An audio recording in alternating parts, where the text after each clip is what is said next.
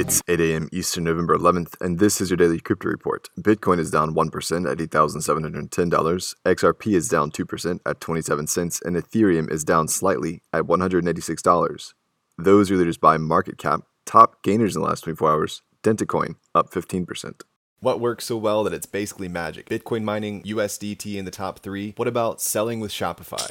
Shopify is the global commerce platform that helps you sell at every stage of your business. From launching your online shop to, did we just hit 1 million orders? Shopify is there to help you grow. From their all-in-one e-commerce platform to their in-person point-of-sale system. Wherever and whatever you're selling, turn browsers into buyers with the internet's best converting checkout, up to 36% better compared to other leading commerce platforms. Sell more with less effort thanks to their new AI solution, Shopify Magic. My favorite thing about Shopify is no matter how much you want to grow, they have the solutions you need to take control and level up your business. Shopify powers 10% of all e-commerce in the US and millions of other entrepreneurs across 175 countries. Plus, Shopify's award-winning help is there to support you every step of the way. Businesses that grow with Shopify. Sign up for a $1 per month trial period at shopify.com/DCR, all lowercase. Go to shopify.com/DCR to grow your business, no matter what stage you're at. Shopify.com/DCR.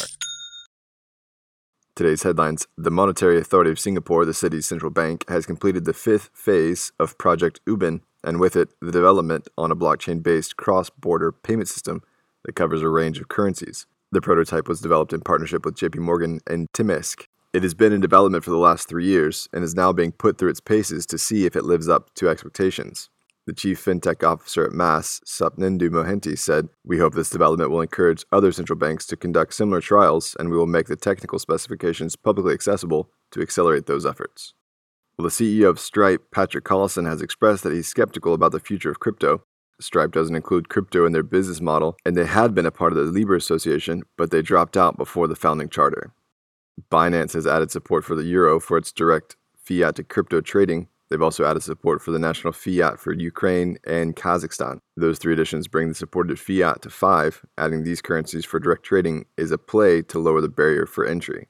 And finally, Serum Labs founder and CEO Moshe Hageg is looking to raise $2 million with a token listing on Bitrex Global. BlockTV is a media venture for the controversial Israeli blockchain entrepreneur.